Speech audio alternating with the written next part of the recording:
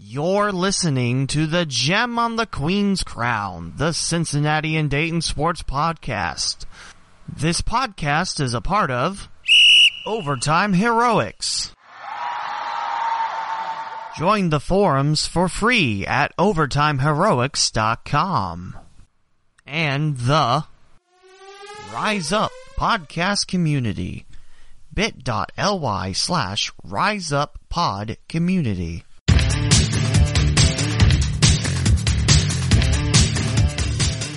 Welcome to another installment of the Gem on the Queen's Crown, the Cincinnati and Dayton Sports Podcast. Opening theme from Music Radio Creative. Visit theleewmowen.com/podcast to listen on your favorite podcasting platform. Now for our host, Lee W. Mowen. Episode 105. Great to be back with you on this podcast. There is a new app I like to tell you about, and personally I think it will be a very nice app if you have questions for Mowen's mailbag, if you have critiques, you have ideas.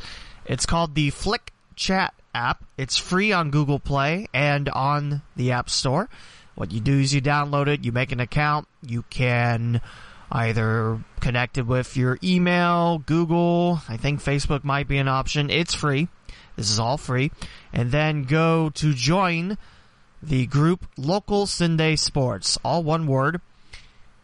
You couldn't possibly imagine how tough it was to just pick a group name because everything was above 25 characters. So there you go. I also shared it on Twitter and probably share it on Facebook eventually. And probably share it on the post on my website, theleewmowen.com. And again, what it is talk about what you like about the podcast, what you like to see happen, critiques. You can listen to the podcast on it as well. At least I think you can. I hooked it up. And you can put in questions for Mowen's mailbag. I've never been the type of person to be picky about how I get questions. But it's something I think, hey, maybe it'll be interesting. Maybe I'll get people involved. It's Flick Chat. It's free, and it's in the App Store or on Google Play. Go download it, make an account, then join the group Local Sunday Sports, and we'll have ourselves a chat. There you go. It's also on the podcast website, theleewmowen.com/podcast, if you just want to link right up to it. It's only mobile. It does not work on computers, laptops, desktops, whatever we're calling them now in 2019. So, 105 is scheduled to be a short episode, but let's see how true that stays. As you might know, next week is the 2-year anniversary of this podcast.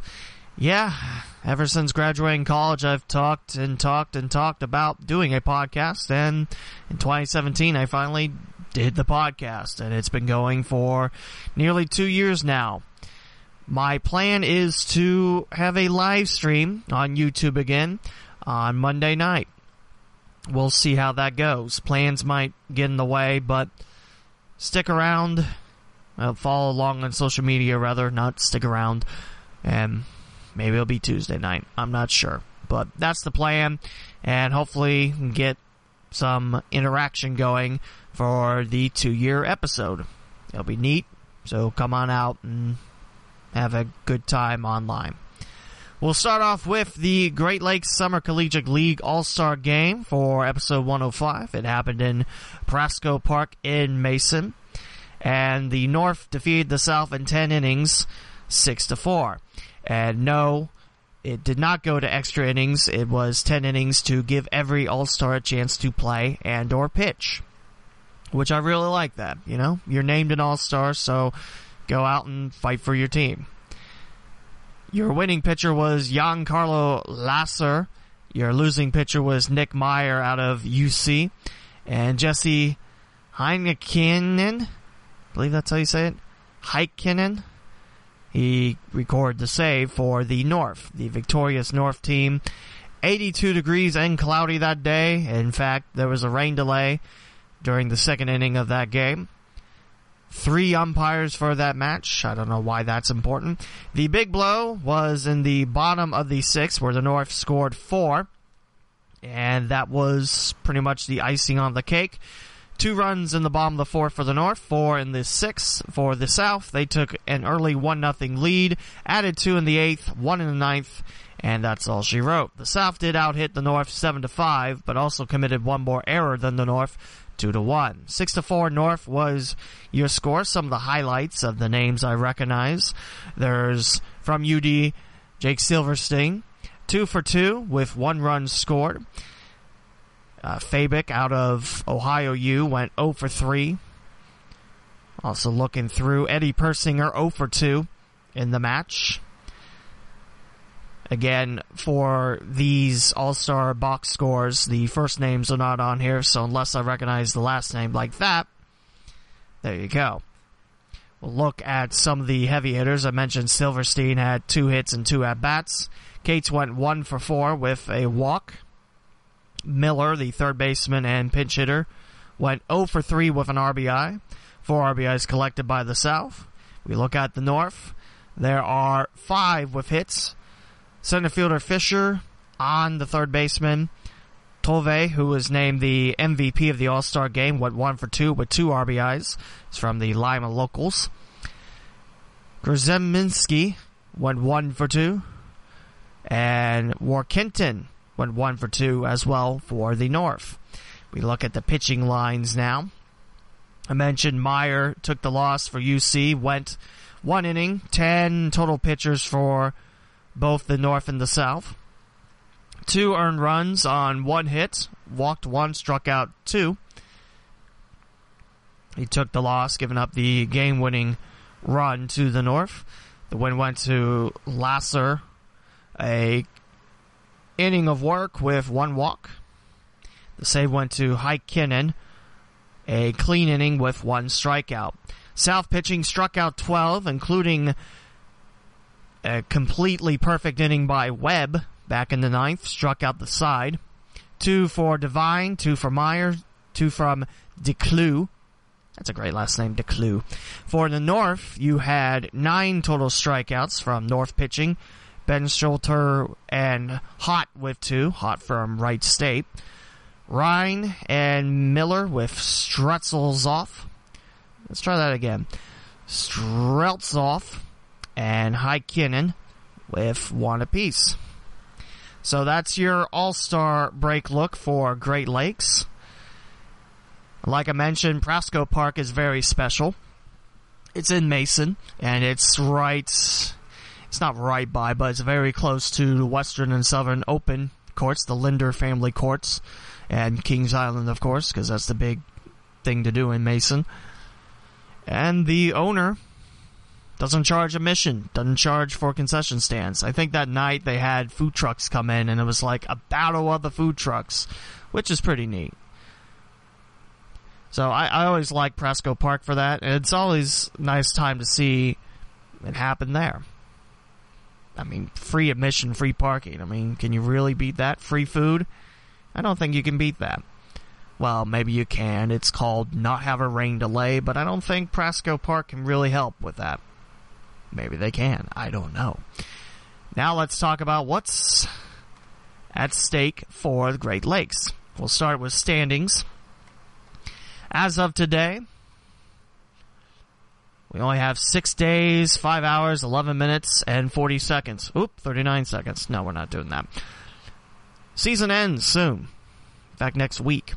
Your standings, we'll start with the North. The Lima locals have a very, very solid clinching of the North, 25-11. Weirdly enough, in the standings, everyone is 0 games back. I don't think that is supposed to be like that. Let's try over here. Lima leads the North. Licking County leads the South. And there is no games behind there. I will tell you that Lima has clinched a playoff spot and the only team to do so in the Great Lakes. The oldest team and one of the more successful teams, Lima just keeps rolling like a train. That's their mascot. That's what's supposed to be funny. But Lima, 25-11 in the North. Right behind the locals, Muskegon and the Clippers, 20-17. The Michigan Monarchs are 19-18, formerly the Lake Erie Monarchs. St. Clair Green Giants, the only Canadian team in the Great Lakes, 17-18. Grand Lake and Salina, 15-21. And Galleon and the Graders are 9-26. We look at the South. Licking County, I mentioned, and the Settlers lead the South 22-15, but only by a half game, as the Cincinnati Steam are 21-15. In third place, the Southern Ohio Copperheads at 20-16. Hamilton is 18-16. Xenia is 18-19, and Richmond and the Jazz are 12-24.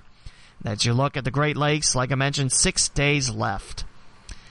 Next week, we'll probably get into who's making the playoffs and who isn't. Click the playoffs tab real quick. There's also some news about the Great Lakes, which we'll get to in a little bit. This is from 2015, which that is not this year. That is interesting. It's usually 3-4 teams. Actually, it's up here on the homepage. Don't you love live happenings on podcasts? No? Well, sorry to hear that. It's a best of 3. It will be North 2 versus North 1, and then South 2 versus South 1. And whoever advances gets to play in the championship series. Top 2, you're in. Bottom 4, you're out. Easy peasy. Of course, all dates and times are subject to change, and we have those lovely pop-up storms, or we have this lovely humidity. That's all sarcasm. I think you know that. But the playoffs are scheduled to start July 25th. Hard to believe. Like I mentioned, Great Lakes season, it starts and then you blink and then it's gone. Prospect League lasts about couple weeks more, but summer collegiate ball just goes right by you and bam, it's gone. We'll touch up with the Great Lakes next week, tell you about the playoff race. The big news I wanted to tell you about, the Great Lakes Summer Collegiate League has been ranked as the 8th best summer collegiate league as determined by the Collegiate Summer Baseball Register. The entire Great Lakes was given a team roster score of 4.20, which is just behind the Valley Baseball League at 4.22, and right ahead of the Northwoods League at 4.18. Northwoods would be more Michigan, Illinois, Wisconsin. I think the most famous team would be the Madison Mallards. If you remember a decade or so ago, Gary Coleman was a guest player for the Mallards. And then the ump takes his bat, turns it upside down, and finds out it's corked, and then he gets tossed. Yes, I think that's what happened. It could be a wild dream that I'm just picturing in my mind, but yeah, Madison Mallards, Northwoods. But we're talking about Great Lakes. The Collegiate Summer Baseball Register scored each player based on the competition level of his college program. Points were given for each NCAA level, as well as junior colleges, NAIA, the alternative to NCAA, and CCAA, which is National Christian College Athletic Association. CCCAA, not going to try to guess what that is. There's 3 C's, 2 A's in it. So you can't win the car from Spelling Bee if you... never mind. And NWAC. Would that be Northwestern Athletic Conference? No, I'm not sure. That one either. Extra credit was given for P5 and G5 conference teams, which is Power 5, Big Ten being pretty much the bigger one around here, and G5 conference teams, as well as the top 25 ranked programs. So if you're coming from a big school playing Great Lakes, you earn the conference more points. Upperclassmen were given higher scores than underclassmen. The average roster scores of league cohorts determine league ranking, and it includes 32 summer collegiate leagues. First off, I did not realize there were 32 summer collegiate leagues. That's pretty outstanding. But then again, when you have opportunities to, there you go. And then it talks about the All-Star game, which happened, I told you, North won at 6-4 in 10 innings. Not because it had to be forced 2 extra innings, but all 10 All-Star pitchers got 1 inning to pitch, which is very, very nice. The Great Lakes was the only league in the top 10 list this year that wasn't part of the top 10 last year. It was an honorable mention in 2018 and jumped up 8 spots to finish in 8th. The Cape Cod League, which is pretty much, if you follow college baseball, you know that's pretty much I hate to say it for all non-fans, but the Yankees of summer ball. Pretty much if you play there, you're getting scouts every night. The Cape Cod League was the overwhelming first-place league, and their score was 7.17. Remember, Great Lakes is 4.20. The second-place team, the New England Collegiate Baseball League, also a very solid conference. I was going to say squad. I mean, with all the players, sure, that'd be an amazing squad, but there you go. New England had a score of 4.92. So yeah, instant drop-off. Like I mentioned, if you play in the Cape Cod League, you're going to get seen. I mean, last year Peyton Burdick did that, and a couple of Wright State Raiders did that, and look where they're at now. They're in the minors, and they're kicking butt. So congrats go to the Great Lakes Summer Collegiate League, 8th best out of 32. That's impressive. And now we jump from the league to league, and now we talk about the Prospect League. Again, one team in the immediate area I talk about, and Chillicothe because it's the second closest, and I like the Paints. The All-Star Game hasn't happened yet, but it will in a couple days. July 23rd, it will be at Normal, Illinois. A former Frontier League team, now turned into Prospect League. Forget if this is the first or second year of the Corn Belters being in the Prospect League. Really like the logo. As you know me, I'm a big logo nerd. It's shaped like home plate, but on the top half of it, it's got crops and corn growing. I really like that. Normal, Illinois. I believe that's the home of the Illinois State Redbirds, too, collegiately. The Corn Belters are hosting the 2019 Prospect League All-Star Game at the Corn Crib Stadium. So make sure you talk a lot about corn there, because corn is always happening. Family Guy reference, there you go. It's brought to you by State Farm Insurance, the town of Normal, and Ameren? What is Ameren? Ameren? Sure. The All-Star activities begin with an on-field meet-and-greet autograph session, with the Home Run Derby following at 7. And Major League Baseball legends Andre Dawson and Rick Ankiel will captain the Home Run Derby. And they're joined by Bill Madlock and Whitey Herzog for the autograph session. All-Star Game itself is July 23rd. It's $10 just to get into the All-Star Game. And it gives you numbers, event overflow, parking. Visit this website. It hasn't happened yet. And Prospect League doesn't have too long before the end of the season. We are heading into August, meaning collegiate baseball kind of simmers down. You start thinking college sports again, which I can't wait to get back in and announce. I am very excited about that. Again, the Prospect League goes from Beckley, West Virginia, all the way to Eastern Missouri. At one point, it went all the way to Jamestown, New York. That only lasted a season or two. Both Pennsylvania teams are gone. The Slippery Rock Sliders became the Champion City Kings. More on that later. And so on, so on. Your standings look like this. We'll start with the East. That's the two teams we talk about. Danville and the Dans. Yes, there's a team called the Danville Dans. 28-13. And they're leading first place by a game and a half over the 28-16 Chillicothe Paints. In third place, the Terre Haute Rex at 24-19, 5 back. 6.5 back, 22-20 are the Champion City Kings. They're coming off a nice win against the Lafayette Aviators. Did not play last night, Thursday. I think it was because of that nice pop-up storm that lasted a long time. That's now a doubleheader today and a game tomorrow. I believe one Sunday. Lafayette is 7.5 back of Danville and 1 game back of Champion City at 21-21. And the West Virginia Miners are 15-29, 14.5 back of first place. If you told me, I think I said this in previous episodes, but if you told me West Virginia be in last place by that much, I would call you crazy. Because they're normally the top team, but hasn't happened for a while. In the West, you got the Cape Catfish 30-13, 5 up on the DuPage Pistol Shrimp at 23-16. Quincy Gems 24-19, Hannibal Hoots 15-27. That's 14.5 back of first and fourth. Normal, the host of the All-Star Game, the Corn Belters are 14-28, 15.5 back, and in sixth place in the West, the Springfield Illinois Sliders 9-32. I mentioned that there was news. There is a fill-in opportunity for yours truly. I get to be the PA announcer for one Champion City Kings game in Springfield tomorrow. Starts at 6:30 at Carleton-Davidson Stadium. That's just by the campus of Wittenberg University. It's right by where 41 turns off to go downtown, I think. I don't know, that's the way I'm going, but there you go.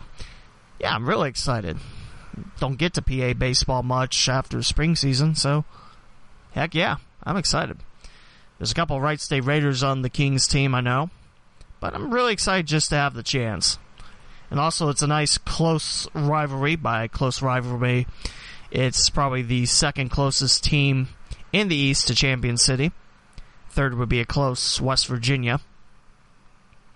But yeah, really excited. Come on out to Carleton-Davidson Stadium. Plenty of parking.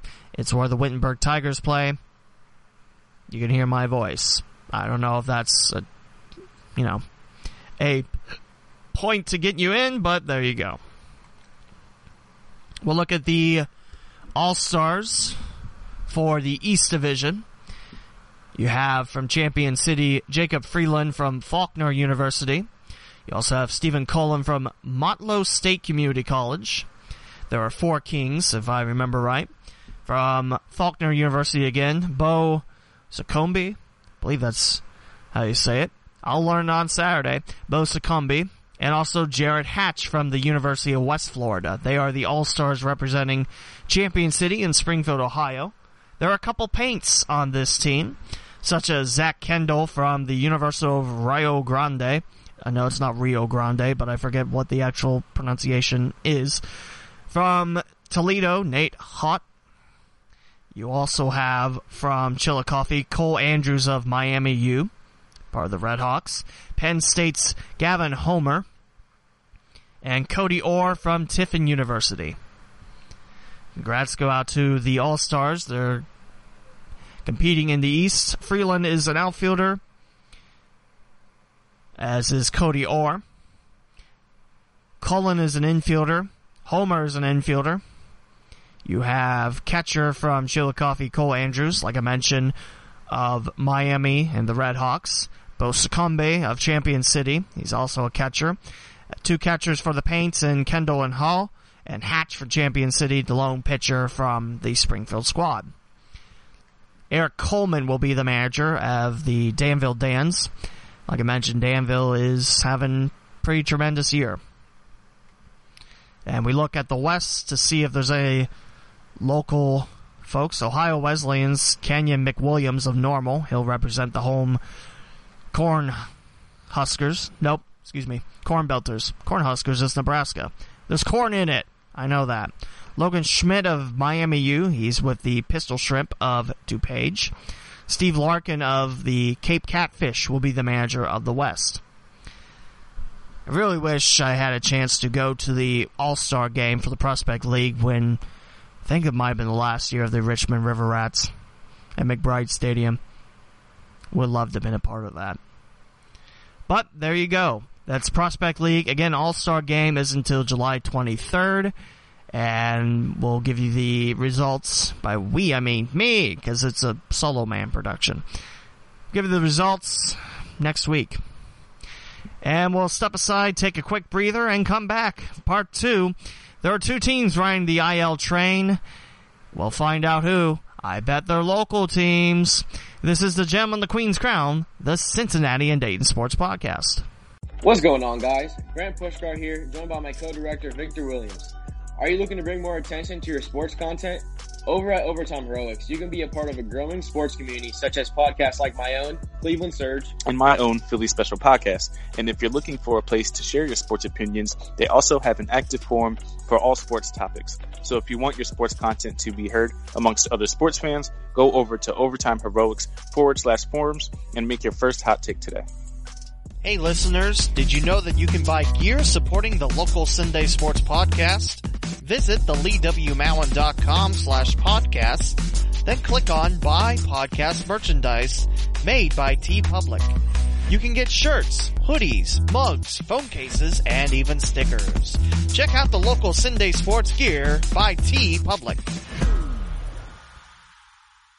I'm Ty Yeager, and I want to introduce you to the Rise Up podcast community, a community for podcasters created by podcasters, dedicated to the promotion and growth of podcasts everywhere. Rise Up is not a network. There are no contracts and no control over your content. Just a vessel for you to spread the word of your work and connect with fellow podcasters to collaborate, create, and promote. And guess what? It doesn't cost you a single cent to join the community. Join the Rise Up podcast community today by visiting our website at bit.ly/riseuppodcommunity and follow the community on Twitter at RUPodCommunity. Again, that's bit.ly/riseuppodcommunity and at RUPodCommunity on Twitter. Come and join the community of podcasts and rise up with us. Rise Up Podcast Community. Hi, everybody. I hope you enjoy the gem on the Queen's Crown, the Cincinnati and Dayton Sports Podcast. Did you know you can get paid just for listening to this podcast? I just discovered this free new app called Podcoin, and it literally pays you to listen to podcasts. Here's how it works. You listen to podcasts and you earn Podcoin while you listen on the app. Then you turn that Podcoin in for gift cards for Amazon, Starbucks, and more locations. Or you can even take the Podcoin and donate it to charity. The more you listen, the more you earn. Here's what you do. You download the app right now for free in the App Store or on Google Play, and simply use my code CincySport with 2 I's, and you'll get 300 Podcoins just for signing up. So go ahead, listen to this podcast or any podcast on Podcoin, and sign up with the code CincySport with 2 I's. It's changing the way people listen to podcasts. Podcoin. Toot! All aboard the IL train, coming towards your favorite baseball teams. Toot! There you go, I made the train whistle sound. You know, Podcast of the Year, nominate me. Actually, don't. That's right, the IL has bit the Dayton Dragons and Cincinnati Reds hard as of late. And we're going to talk a little bit about it. Not my favorite part of the podcast, but it must be done for news' sake. For the Dragons, the single-A affiliate of the Cincinnati Reds in the Midwest League, a couple big ones in the last few days. We'll start with July 17th. Starting pitchers Alexis Diaz and Ricky Salinas placed on injured list. Left-handed pitcher Andy Fisher promoted from Greenville, that is Greenville, Tennessee, not Greenville, Ohio. Although, could you imagine a rookie ball team in Greenville, Ohio? Actually, I can't, but there you go. Left-hander Andy Fisher to Dayton via Greenville and the Reds. July 18th, first baseman Brent Spillane placed on injured list. First baseman Cameron Warren promoted to Dayton from Greenville. So yeah, that's 3 big names on that list. Ricky Salinas was the minor league pitcher of the month for June for Cincinnati. His ERA in the month was something like 103, 1.03. Not to give you the idea. 103 ERA, that's an award. Highest ERA ever, but there you go. No, Ricky Salinas, heck of a month. Did get roughed up a bit against the Beloit Snappers, but the Dragons came back and won that game and then put on the IL. So that's 2 of your starters off that list. On the injured list, I should say, off the active roster. And now left-hander Andy Fisher will start at Kane County. I think he's got the Sunday game start. For Brent Spillane, his bat was just starting to get hot. He was playing better. He got his batting average over 200.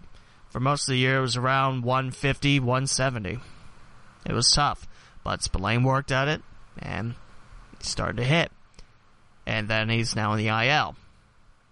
So Cameron Warren is coming in to take his place. A little preview on Cameron Warren. He was drafted this year in the 22nd round from the Texas Tech Red Raiders. Born June 15th, 1995. So he would have been 4.5 when Y2K happened, which it didn't really happen, but that's another podcast for another time. Coming into Dayton, Warren batted .333 in 39 at-bats in rookie ball. 11 RBIs, 1 triple, 1 home run. 13 hits total. Slugging percentage at 46.2. That'd be 46.2%. An on-base percentage, 39.5. That's not bad. 4 times out of 10. Wish my on-base percentage was that high. So, small sample size, but here comes the first baseman that the Reds drafted this year. It's some of the draft picks that I've been looking forward to seeing. Lodolo is doing well in Billings, but not a lot of pitching time for him. Save the arm. Make sure, you don't overdo it. At this point, I don't see Lodolo coming to Dayton this year. 2020, probably. Maybe even opening day 2020 starting pitcher. I don't know. I don't pretend to know that, but there you go. So a little older than Midwest League, but remember, went through entire campaign of college ball. So that's experience. You can take it. So I'm really excited to see if Cameron Warren makes the starting lineup for the Dragons tonight. They won last night's game against the River Bandits of Quad Cities. Formerly Swing of the Quad Cities, if you remember those jerseys, the light blue, the sky blue, and burnt orange, like Texas Longhorns burnt orange. And on the jerseys, the first number would be smaller than the second number. I never got that aspect, but yeah, they didn't last too long. River Bandits, now part of the Houston Astros farm system. It was all Quad Cities the night before, but Dayton came back. Starter did not make it out of the third inning, but the bullpen did a very nice job. Machado, great work. Almost 4 innings to shut down the River Bandits' bats. Former UIC Flames starter Ryan Campbell. He gave up a couple runs his first inning. And then it was former Pitt Panther Matt Pidich closing out for his 4th save. He's become the saver. The saver? The closer. Why isn't it saver? That'll be an episode where I have nothing to talk about. Oh, wait, I always have something to talk about because there's always something going on in local Sunday sports. Anyway, the closer, since Connor Bennett got promoted, was at one point tied for second most saves in the Midwest League, then got the call up to Daytona, which is Advanced A. And it's advanced because there's an extra A at the end of Dayton. It's in Florida. Yeah. So that's Cameron Warren for you in a nutshell. I know I rattled off a bunch of stuff, but he will be a Dayton Dragon, and I'm not sure exactly how long he'll be a Dayton Dragon. It's also a very bad time to find out that all my saves, all my searches, rather, have been erased from Twitter by going over to the new Twitter. That kind of makes me sad. I like new Twitter. I know a lot of people don't, and I know a lot of people want an edit button, but there you go. No lineups yet, by the way. It's too early for that. It'll probably come out around 4:30. But there you go. So that's Cameron Warren for you in a nutshell. He'll bat for Brent Spillane while he's on the IL. I'll tell you a little bit about left-handed Andy Fisher as soon as everything loads again. Left-hander, like I mentioned, that's always a plus. Born January 9th, 1996. You know, the longer I work with the Dragons, the younger all these players are, and I feel super old. Actually, it happens at Wright State and Dayton, too. But, you know, announcing. So, let's talk a little bit about Andy Fisher. 1 game started, 5 out of the bullpen. An ERA of .87. That's under 1 earned run average per game. That's pretty good. 20 2/3 innings pitched, 2 earned runs, 4 runs total. 3 walks, 26 strikeouts, and opponents are batting .173 against Fisher in rookie ball. Like I mentioned, Fisher is scheduled to make one of the starts at Kane County in place of the 2 starters that the Dragons lost to the IL. The other one will be Adrian Rodriguez, who has bounced around with the Dragons between starting and bullpen work. When he's been in the bullpen, Rodriguez, he's done better. By giving him another chance to start, I'm interested to see how it will go tonight. Because Rodriguez, when his stuff's on, he's very good. But there you go. That's your new Dragons for the team. And also, when it says 1 on the new ad, or the new Twitter, new ad, when it says 1 on the new Twitter, it's not saying new tweets, it's saying notifications. Interesting to know. I think my brain's on the IL. It was a busy week I've had. I wouldn't be surprised. But, yes, the IL bug has definitely hit Dayton. It'll be interesting to see how the new pitchers battle it out. By new pitchers, I mean one coming back out of the bullpen to start, and Andy Fisher coming from rookie ball to go to single A, or low A, but I don't like that term, low A. And now we talk about the Cincinnati Reds. If you want to talk about the IL bug hitting the Queen City, oh boy. We'll talk a little bit about the updates to some of the Reds still on the IL. Amir Garrett, I was sad to see he got put on the IL before All-Star game. Scheduled to pitch in a rehab assignment in Louisville this Friday. Garrett threw 20 pitches to hitters in a live batting practice on Wednesday at Wrigley Field without issue. So that's good. I like that. Manager David Bell, expects Garrett to be ready for activation on Sunday. That's big news because, as you might have heard, the bullpen is starting to collapse. And no, I'm not going to get in the whole boat of, you're burning the bullpen. I mean, yeah, but it's tough. I don't know exactly how I feel on that. Robert Stevenson got lit up by the Cardinals, giving up a grand slam, and St. Louis took the game from there. I mean, David Hernandez, he hasn't been himself, and I see lots and lots of tweets saying get rid of him. I mean, it's not just one. I mean, it is tough. It's tough to see this team that has so much promise start to slide downwards. And that might be the overly optimistic side of me, thinking that, Reds are going to have an interesting second half, and they're going to battle. But so far, not so good. There's also a couple other updates for you. Starter Alex Wood. You remember him from the Dodgers deal? Sure you do. Hasn't pitched yet for the Reds with lower back spasms. But there is good news. Alex Wood made his third rehab start for Louisville on Wednesday. This is all from Reds.com. Really good reports on not only how he felt, but how he pitched. That's as close to a green light as I feel. Will we get Wood for Cincinnati soon? I don't know. The nice thing is, he had a shortened outing because of the rain, finished it up in the batting cage, got up to 70 pitches.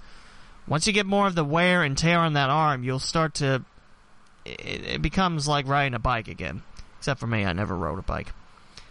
One more rehab start at least for Alex Wood in Louisville. One more, at least. That'll be interesting to see. And Nick Senzel, who I've been delighted with seeing as a Red, considering that we didn't get to see him too much in Dayton, that 2016 year where we almost lost 100 games. Day-to-day with right hamstring tightness. Exited the contest in Chicago on Wednesday. Mild injury. So hopefully low rest and we'll have our center fielder back out there. Day or two, says David Bell. We'll look up and talk about the new catchers. Oh yeah, didn't I mention? Kirk Casale, you're to the IL. Kyle Farmer, you're to the IL. Tucker Barnhart, you're still in the IL. Then who's going to catch? We just use the catching machine. There's a pitching machine. There's got to be a catching machine, right? No, that's silly. There's also David Hernandez. I mentioned him briefly. He's now on the injured list with right shoulder fatigue. Oy. So your call-ups: one-time Fort Wayne Tin Cap, Josh Van Meter. Right-handed pitcher Lucas Sims, formerly of the Atlanta Braves, but his one start with Cincinnati. Delightful. If he can bring that stuff back, I'm happy for that. Jesus Reyes was designated for assignment to clear a spot on the 40-man roster for a one-year big league contract, and catcher Ryan Lavernway, formerly of the New York Yankees. They released him the other day because, unlike most teams in baseball, the Yankees are pretty stacked at the catching role. I'm jealous. Not gonna lie, but there you go. So Lavernway is now a Cincinnati Red, and he's going to back up Juan Gratterall, who I've seen through RedsMinorLeagues.com, thanks to Doug. Wanted to call him Doug Dirt 24, but that's his Twitter name. Doug Gray. Sorry. Wow, that was quite embarrassing. I probably should edit that out. But there you go. 2 new catchers. When you're trying to get into a team and learn the pitcher's ways, how to call a game, that's tough. And you gotta admire both of those catchers for stepping into the role of duty, or the call of duty. That's a game. This is a podcast. So Lavernway, there's an article about him on the Inquirer website, Inquirer.com, or Cincinnati.com even. It's talking about how he likes that the Yankees did right by him because, again, the AL New York squad pretty deep at catching. And problem is, when you're deep at catching, someone's going to have to wait or possibly not get any chance at all. He saw, which is back to the article written by Bobby Nightingale at Cincinnati Enquirer, he being Lavernway, the new catcher, he saw Sonny Gray pitch in spring training, but never caught him before. Before the game, Gratterall told Gray that he would follow his pitcher's lead. Whatever Gray wanted to throw was fine with him. After a few innings, they were in sync, and they both felt like they worked well together. Positive sign. Like I mentioned, you're brand new to this team. Try and do the calls for your pitcher. You gotta work with them, and pitchers gotta work with you. And it seems like the Gray and Gratterall tandem, not bad. So it'll be very, very interesting to see. Thinking the Reds get back on track tonight, but again, that might be the overly positive side of me, which most people don't get to see because I'm a jerk. The story, which I recommend you reading, talks about how Lavernway literally picked up his life and moved out to Cincinnati to sign that deal to become part of the Reds. Gratterall, who participated in the big league camp in spring training, he got the call up. I think that was before Casale and Farmer both hit to the IL, but I'm not sure on that. I still think the Reds can make a run at it. I know that bullpen's got to be feeling tired, but I'm still holding out. I know there's a lot of people that have just like, it's on. For me, it's Marty Brennaman's last year, and I'm listening to all of his games when I can. I sure hope the Cowboys sticks around, too, on radio. So that's the IL train. Bye, IL train. Never darken our halls again. So it's hitting Dayton and Cincinnati pretty tough. And speaking about hitting Dayton and Cincinnati pretty tough, the summer of the Dutch Lions is over. Last game for both squads resulted in non-victories as Dayton fell to Flint City in Michigan 1-0. And Cincinnati drew with West Virginia 2-2. That meant Flint City, with their win over Dayton, got in the playoffs. And they will be battling on Friday. Chicago SC United's in there. One of the first teams. Not sure if it's the first team, but one of the first teams to clinch a playoff spot. They're in there as well. It's sad because both the Dutch Lions squad had a chance and it just didn't turn out. I know Dayton had a pretty light squad heading up to Flint City that Saturday because this is a time where you can go back home if you're not from the States, rest with family for a little bit and then head back out and go do your college thing.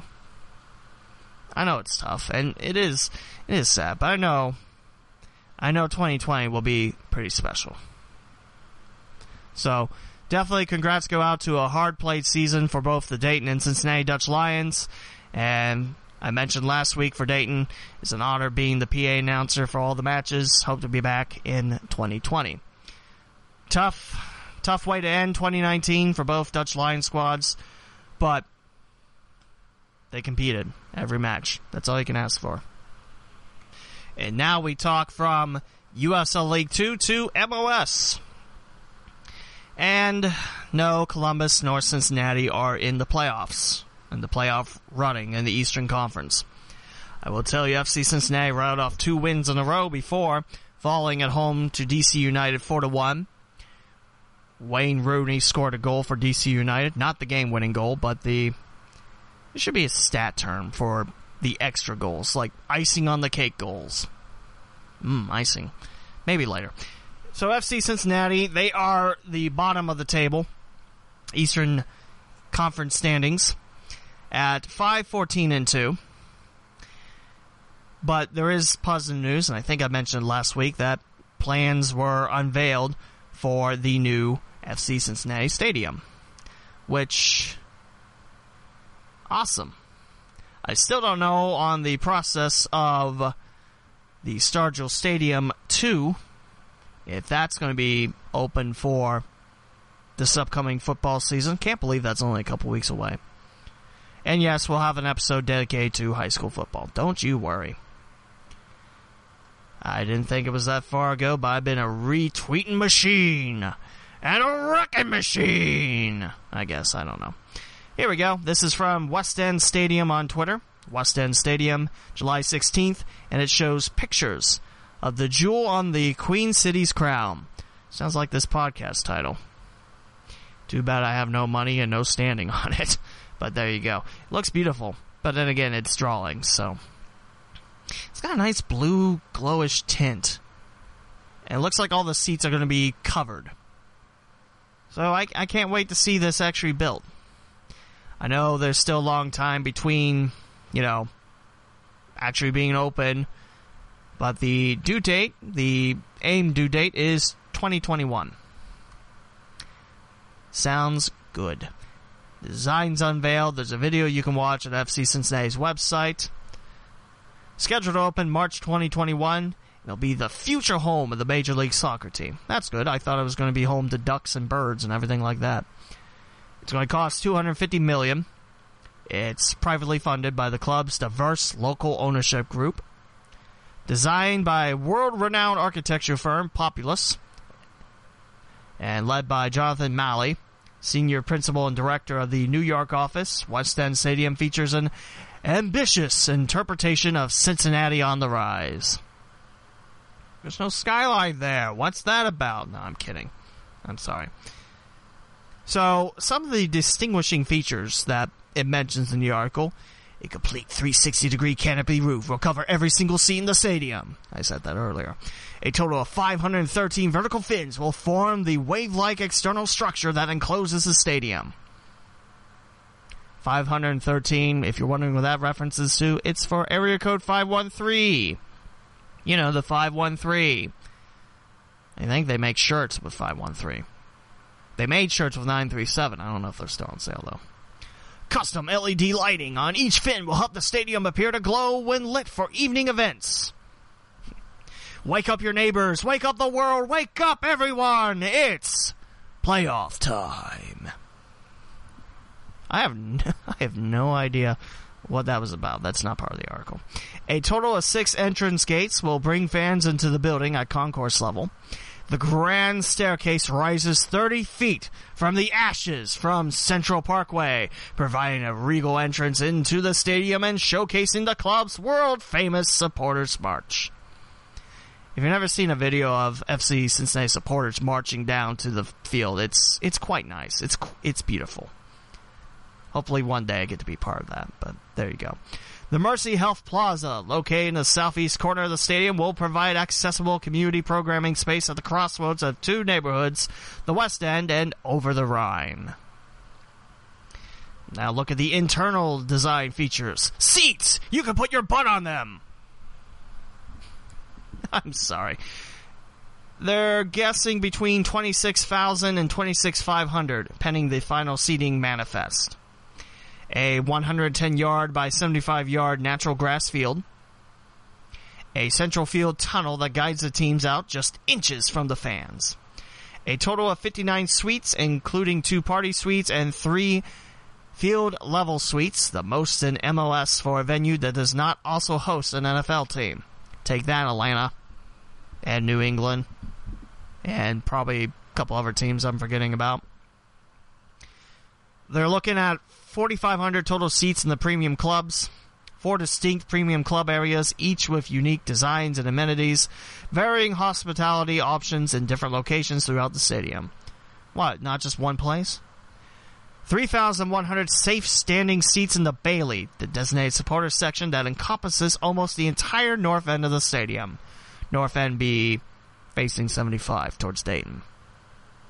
The upper mezzanine is also pitched at 34 degrees, putting the farthest seat in the stadium only 130 feet from the field. That means that really there's not a far seat away. And that is pretty much bang for your buck right there. 2 video boards and 2 LED ribbon scoreboards that wrap the mezzanine's facade. I keep thinking it's facade, but that's not it. I said facade, so yay me. Around the stadium. Indoor seating to accommodate 75 media members in the press box, plus 3 television booths, 4 radio booths, and 1 auxiliary broadcast booth on the east, facing press level. 6 TV broadcast trucks, including satellite trucks, because, you know, satellites nationwide, there you go, can be accommodated in the broadcast compound with overflow space adjacent to the stadium. So yeah, the stadium sounds pretty cool. I mean, I don't personally know what the issues are still going. I mean, there's a long talk where maybe West End wasn't looking good, and then it turns out it was. There's a website for this, there's a Twitter for it, there's an Instagram for that, there's a Facebook page for that. You can go like them if you want. Again, it's all off FC Cincinnati's page. And the 3 people that have quotes mention it. Jonathan Malley from Populous, the people designing it. There's a dedication and authenticity to soccer in Cincinnati that rivals any city in the U.S. Take that, any other city in the U.S. Our design for FC Cincinnati harnesses the energy of the fans to create a world-class soccer atmosphere. Also, it powers up most of the West End and over the Rhine when fans cheer. You think they'll ever think, like, hey, maybe we can convert sports fans into energy or something like that? I don't know. All I know is I'm tired and the heat sucks. But there you go. That is something to look forward to. The Columbus Crew on the other side, like I mentioned last week, I believe, they okayed the plans to have the Crew come to the Arena District, which, if you're not familiar with Columbus, it's a pretty sweet area. It's where the Blue Jackets and Destroyers play, the Clippers, and now the Crew. Currently, the Crew play at the northern crest of the Ohio State Fairgrounds, which I don't think it's that far away. I'm not in Columbus. I'm in Dayton. What would I know? But at the same time, Arena District has all the restaurants and everything. The area that the Crew currently sit in, there's a Frisch's and a Lowe's. Is that good? You get what I'm saying. I think it's better when the Crew will move to the Arena District. Also, while we're on the subject of MLS soccer, how about San Jose and the Earthquakes? I'm not quite talking about standings, as they're 5th in the West, but how about that burn they laid on Austin? I have to pull this up on my Twitter, which, if you want to follow me, it's at the Lee W. Mowen. You can tell me how weird this episode has become, and I will agree with you, because, yes, it has become weird. One of these days, oh, here it is. It's from yesterday. Hey, welcome to MLS. Happy you didn't take anyone's team away from their city.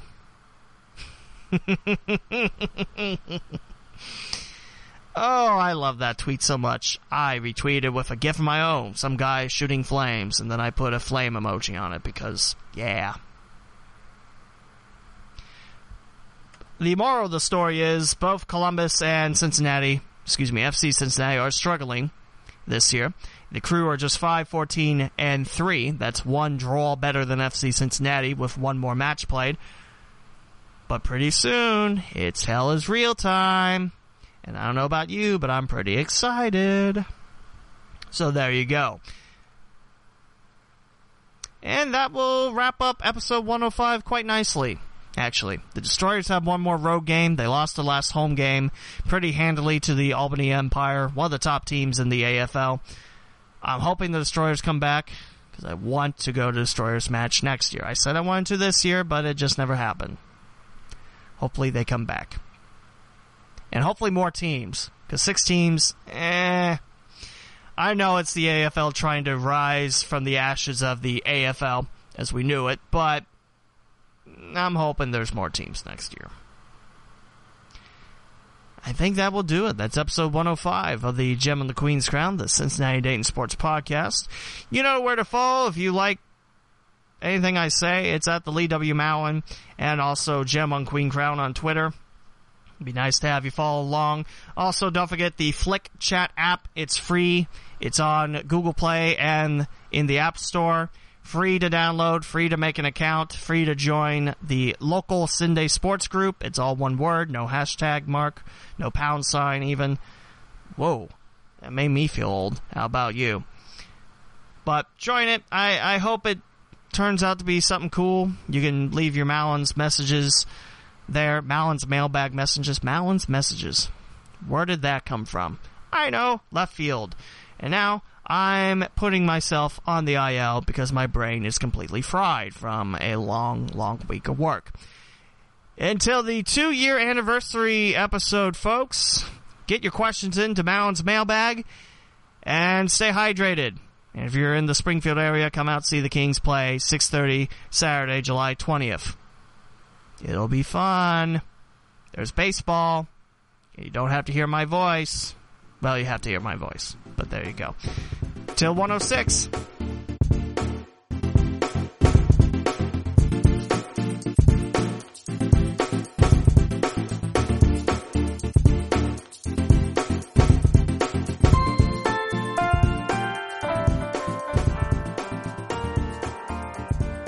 Thank you for listening to another episode of the Gem on the Queen's Crown, the Cincinnati and Dayton Sports Podcast. Closing theme is Leveled Up by Bad Snacks from YouTube via royalty-free music, no copyright music group. Visit theleewmowen.com/podcast to listen on your favorite platform, such as Apple Podcasts, Google Podcasts, TuneIn, CastBox, Anchor, and more. Follow along on Twitter at GemOnQueenCrown and at the Lee W. Mowen, and on Facebook by liking the Gem on the Queen's Crown, the Cincinnati and Dayton Sports Podcast page, and become a member of the Facebook group Fans of the Local Sunday Sports Podcast. Once again, thank you for listening. This is Lee W. Mowen saying goodbye, and please join us again for another new episode of the Gem on the Queen's Crown, the Cincinnati and Dayton Sports Podcast.